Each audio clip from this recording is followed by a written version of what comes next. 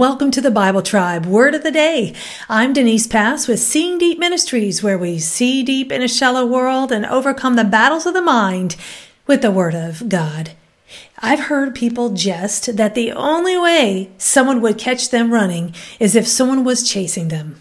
While running might not be enjoyable to our flesh, there is a race we all must enter and win. Reading in the book of 1 Corinthians 9 and 10, and the verse of the day is 1 Corinthians 9:24.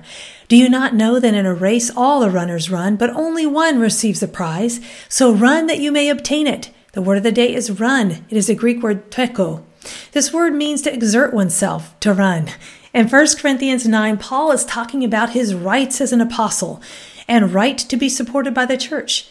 This can still be a struggle today where pastors or those in ministry are shamed for wanting to be supported by the church. And yet they are working, right? A laborer is worthy of his wages. But Paul is laying this foundation to say that though he deserved this support, he did not take it. In verse 17 it says, "For if I do this voluntarily, I have a reward. But if against my will, I have a stewardship entrusted to me. What then is my reward? That when I preach the gospel, I may offer the gospel without charge, so as not to make full use of my right in the gospel." A little context here is that some did not consider Paul an apostle. Paul also had haters and those who opposed him. An apostle is one who has seen the resurrected Jesus, but a true apostle is also commissioned by Jesus. Paul was specifically commissioned as an apostle when Jesus appeared to him on the Damascus road. So why does this matter? The church at Corinth was saying they had a right to eat meat. They did not want to lay down their rights. So Paul also had a right to be supported by the church, but Paul was willing to lay down his rights for the sake of the gospel. Could the church do the same? The liberty that we have in Christ is not liberty for sin or liberty to do things that cause others to stumble. Liberty in Christ is freedom from sin and dying to self. In his analogy of a race, we realize that our walk with God is not about being religious or exercising liberties, but casting off sin and running toward God.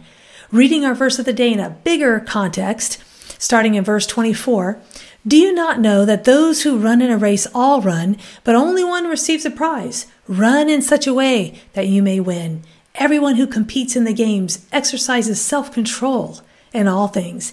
They then do it to receive a perishable wreath, but we an imperishable. Therefore I run in such a way as not without aim. I box in such a way as not beating the air, but I discipline my body and make it my slave, so that after I have preached to others, I myself will not be disqualified."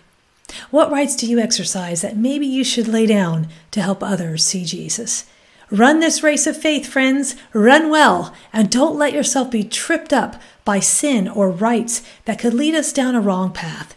Go with God and his precious word, friends. Join us tomorrow in the book of Genesis.